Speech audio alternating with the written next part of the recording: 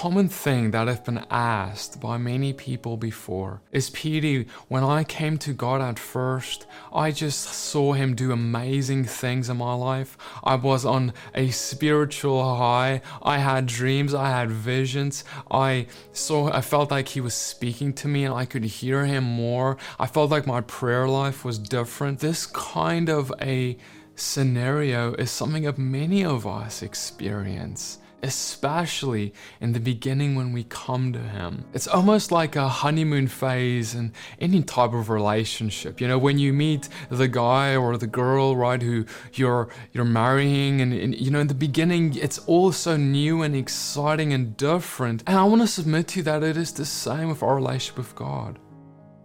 When we meet someone, when you meet a husband or a wife, in the beginning, even they would hope for you to tell them as much as possible that you love them. They would even, when you don't text them good night, they would even wonder, do you still love them?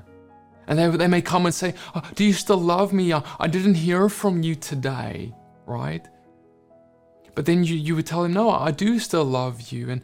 And you notice that when you do get married and when that relationship deepens, even though they still hope to hear that you love them from you often, right? At the same time, when you don't text good night, it's not the end of the world, because they know your love now. They have become more intimately familiar with you and your love for them. You have even made now a covenant of marriage with them. And this covenant of marriage brings about stability and security. A covenant where you proclaim, I'm not going anywhere. I'm here. I've made a commitment lifelong to have you my husband or you my wife. See, so it is with God.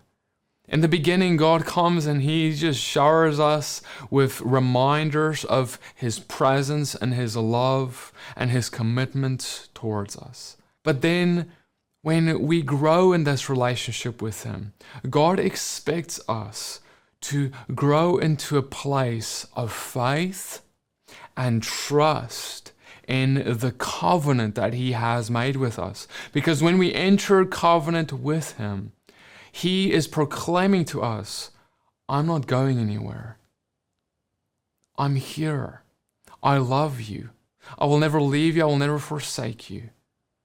And so we don't need God to text us every night to remind us of His presence. In fact, what if He goes quiet for a little while to see how you'll react, to see whether you will actually now walk in the faith that you proclaim you have, or whether you will only serve Him and love Him and worship Him and know He's there as long as He tells you, reminds you. See, brothers and sisters, there's going to come a time in our lives when we're going to go through dark times, hard times, trials, tribulations, and in the midst of those seasons, it is imperative that we know He's there no matter what we feel. That we know He's there no matter the trial we face. That we know He's there no matter what people say.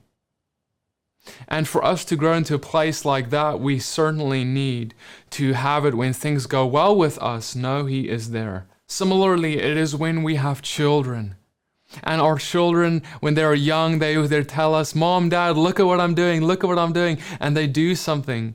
And then they tell you, Mom, look at what I'm doing now. And they want you to look. They want you to see. They want your attention. They want to make sure that you've got your eye on them. But later, when they grow up, become a young man or young woman, they won't be saying, Mom, Dad, look at what I'm doing, look at what I'm doing. No, because they know you're there. They know your love is for them. They know you're close by, always at the sound of their voice. And they don't need feedback all the time. See, brothers and sisters, that's how our Father is with us. When we start growing up in Him, it may feel like He's gone silent.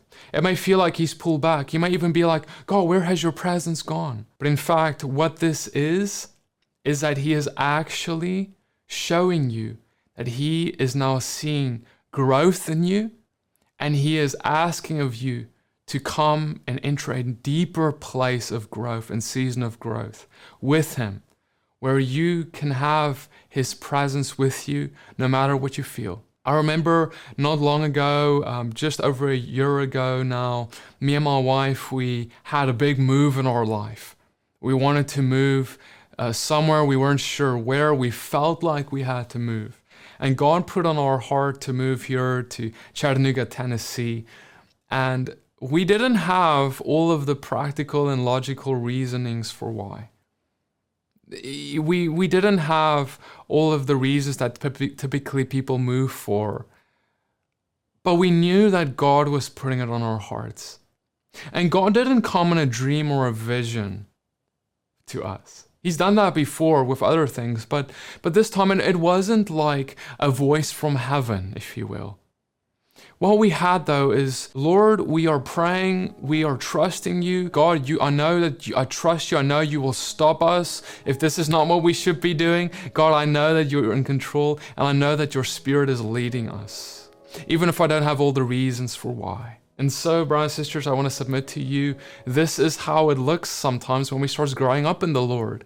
That I know, I don't have to fret, I don't have to worry, because I know that He is leading me and He's not going to let me go astray, because my ear is inclined to His voice. And sometimes when He doesn't speak like a voice from heaven to us, that just means that we're on the right path. Because I know that my Father, if I'm going off track, like if I'm making a big mistake, if I'm making a decision that's going to lead me astray, I trust that He is with me. He's going to speak to me through dreams, visions, or through people, right? Or however He wishes. But I know He is with me no matter what I feel. So I hope that this blesses you. This is an exciting thing for you. This is not something that's to be a scary thing. It's an exciting thing. That God calls you to trust Him deeper than ever before, because He wants to do things bigger than ever before. But that means that you're going to need to not walk by feelings, not by what you see, but by faith. May the Father bless you and keep you, shine His face upon you, lift up His countenance upon you, give you His shalom, His mercies, and His grace. If this has blessed you, consider partnering with the ministry. I want to say a special thank you to our partners who have made this teaching possible. Many blessings and shalom.